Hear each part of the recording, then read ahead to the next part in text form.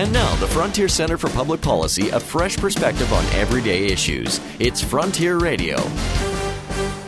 The majority of the world's population now lives in cities. People leave poor rural areas, hoping for a better life with more economic possibilities in urban areas.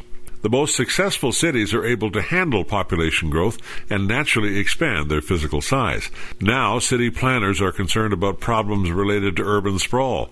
Some argue that cities should grow upward rather than outward, a policy known as densification. It tries to establish urban boundaries and replace private vehicles with mass transit, as well as walking and cycling.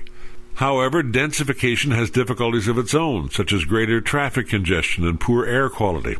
Transit can play a crucial role in moving people downtown, but it cannot effectively compete with the automobile in a city that is already spread out. Densification is also a major factor in higher house prices. Families with better incomes end up buying cheaper or smaller houses that could have otherwise gone to a low-income family who may now be pushed out of housing completely. In short, densification reduces mobility and increases the cost of living. I'm Roger Curry. Join us again next week for more thoughts on the frontier. For more on urban planning, visit our website, fcpp.org. This has been Frontier Radio, sponsored by the Frontier Center for Public Policy.